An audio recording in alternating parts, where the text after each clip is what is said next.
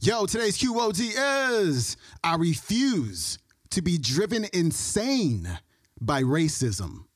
Here we go.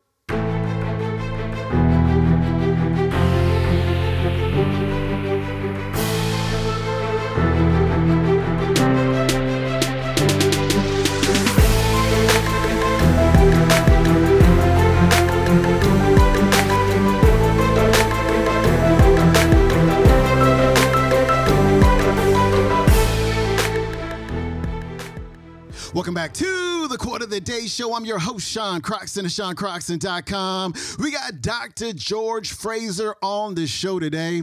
And I just discovered Dr. Fraser a few days ago, and I was listening to his talk. And I'm literally, like I said yesterday, pounding on my desk. Yes, just making all kind of noises, screaming all kind of stuff, because this man's message resonates so much with me and how I feel about racists and racism. You know, there's a big debate going on. Who's the greatest basketball player of all time? Is it LeBron James or is it Michael Jordan? And there's a LeBron camp and there's an MJ camp. And the people in, we'll say, the LeBron camp, no matter what I say to them, statistically, championship-wise, whatever, endorsements, no matter what I say to them, I will never convince them otherwise. I will never convince them that Michael Jordan is a better basketball player than LeBron James. So I wouldn't even give any energy to that because it's pointless. They are locked into their own view, and it is not my job to try to convince them otherwise. And that's exactly how I feel about racist people. We give way too much energy to racist people. We give way too much thought to racist people. It's like we're trying to convince idiots to not be idiots. And he talks about it here, like racist people are insane. They're not in their right mind. I cannot make them sane. I'd rather put my energy into what I'm doing right now, uplifting people, helping people live better lives. But I am not in the conversion business. I'm good. So if you're giving a lot of energy to racists, trying to change them, that's cool. Go ahead and do your thing. I can't tell you not to. But imagine what you can do productively for yourself, for your family, for society in general, if you directed that energy into something productive instead of trying to convert people to think that, you know, minorities are good people or whatever it is that you want them to think. I don't do none of that. I just do my thing, help people. And I love it. It's amazing. It feels way better. Anyway, I can rant about this all day. Actually, I got more. So check this out. We have these people who go around on TV and to events, and they talk about, these are black people, by the way, minority people. And they go around these stages and these shows talking about and arguing for the limitations of black people. You can't do this, you can't do that, you need the government to save you, woo, right? So I was just, looking for new black speakers a couple weeks ago on the Google. And I come upon this site that has these black speakers, and it shows their rates. So what they charge for speaking for an hour. $20,000, $30,000, $40,000, $50,000 for an hour. Travel, all that stuff, I get it, but for an hour, right? So wait, you're telling me that you're going to stand on this stage and tell me what I can't do, what my people can't do, how the system is stacked against us and all this stuff, right? But you're on stage making $20,000, $30,000, $50,000. How does that work? How are you exempt from the limitations? I don't understand how this works. We got race-baiting hustlers out there who make a load of money off of telling black people that they can't do stuff. And it blows my mind. It blows my mind. Like, my kids can't go to good schools, but your kids go to private schools? How does that work? I can't have this, but you drive a Benz or a Bentley. How does this work? I can't be successful, but you wear fancy suits and all. Like, how does that work?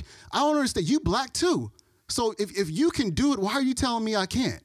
If you got a story about how you was broke and you was poor and you lived in the projects and all this stuff, and you can do it, then how can I not? I don't get how that works.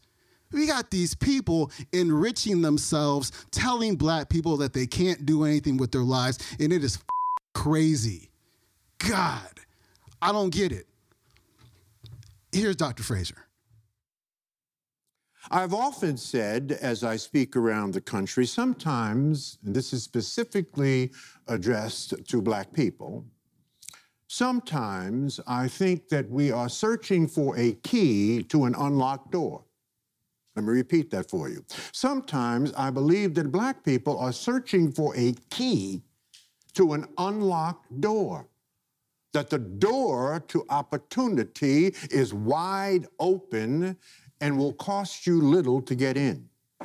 The door to building the kinds of collaborations and teams that we need to succeed and to thrive, not to survive, are available to us. The resources necessary to succeed in this country as Africans in America are here. That God has given us every single thing that we need to succeed, brothers and sisters. We have everything we need to succeed except each other. Jews have each other. Asians have each other. East Indians have each other. Arabs have each other. We don't have each other. We have money. Oh, we're not poor. We're just broke. Our money goes in one direction, away from us. And we're some of America's most conspicuous consumers. We've taken the art of consumption to a whole new level. And I agree with my brothers in NSN. We don't sell anything that we purchase, and we don't make anything that we buy. We just consume. So we have money. We are a $1.1 trillion annual economy. If we were a nation, we would be the 16th richest nation in the entire world.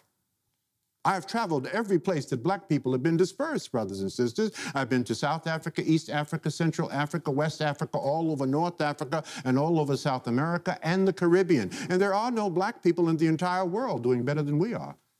In fact, if the truth be known, we are the beacon of hope for every single person of African descent in the entire world. And because we are morally grounded and spiritually rooted people, we know that to whom much is given, much is required. We are an awesome and powerful people, and God has given us everything we need to succeed.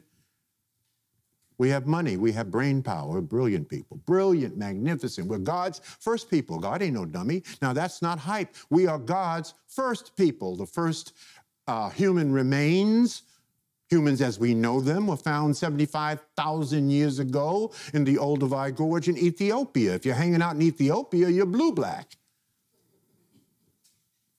And for 35,000 years, Africans ruled the world. We built pyramids and solved complex engineering problems when other cultures are living in huts eating each other. We are an awesome and powerful people who basically have forgotten who we really are. We ruled the world. We're God's first people.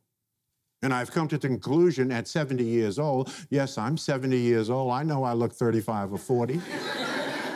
But you know, black don't crack. And I've come to the conclusion, as a 70-year-old black man living in America, that we cannot fix white racists.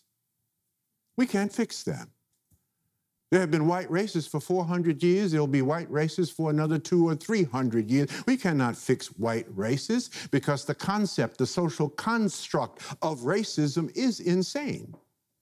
Whoever told you that you are superior and better than anybody, that is pure and unadulterated insanity. So as Nobel laureate Toni Morrison said to Charlie Rose on PBS, When he asked her, Miss Morrison, how do you feel about racism? She said, Charlie, it feels insane and it is insane. And my father told me 50 years ago that white racists were insane and don't pay any attention to what they're doing. And so he then asked her, have you ever been victimized by racism? She said, oh, no. I knew you were insane 50 years ago. So I just decided I would not pay any attention to you and go ahead and win the Nobel Prize and the Pulitzer Prize. So then Charlie Rose asked Toni Morrison, what do you suggest that white people do? White racists, that is. She said, I suggest that you get therapy and leave black people alone and stop driving us insane. Because you're using your insanity to drive us insane. And she's exactly right. So I refuse to be driven insane by racism. Don't you be driven insane by racism. Let me say that another way. Have you ever had a conversation with an insane person? What does that conversation sound like? Insanity. Yes, we must fight for social justice. No question about that. But we use disproportionately too much of our time fighting this thing called ism. And we must spend more of our time on our personal excellence, on education, personal growth and development, constant never-ending improvement, and lifelong learning. That's what we must do. And leave those insane people alone. So when some white racist says something stupid, and they're going to say something stupid, they've been saying stupid crap for 400 years, laugh at them and know that they are insane. And don't waste a minute of your time even responding to them. The best way you can respond to a white racist is to outcompete them, to take their money and their businesses. That's the best way to respond to racism. The way you do that is through collaboration, through teamwork. 22 years ago, I wrote a book called Success Runs in Our Race, The Complete Guide to Effective Networking in the Black Community. It is a modern-day classic. And I say this with humility. It is a modern-day classic. It is required reading in 57 historically black colleges. It is the book that started the networking conversation in Black America and ultimately started the networking movement in our culture. That was Dr. George Fraser. He does not have a website. However, I highly recommend you pick up his book, Success Runs in Our Race. It's a book about networking, especially for black folks. And so check that one out. And also, I recommend you go to YouTube and just type in Dr. George Fraser and just watch any of his talks. Today's clip comes from a talk you can find on YouTube called Empower Series, Dr. George Fraser on Mistakes When Networking. So check that one out. And thanks for listening to my rant earlier. Pardon some of my French there. Hope I didn't, scare your kids or anything like that. But this is just something that is really, really important to me. I'm just tired of rich black folks telling other black folks like what we cannot do.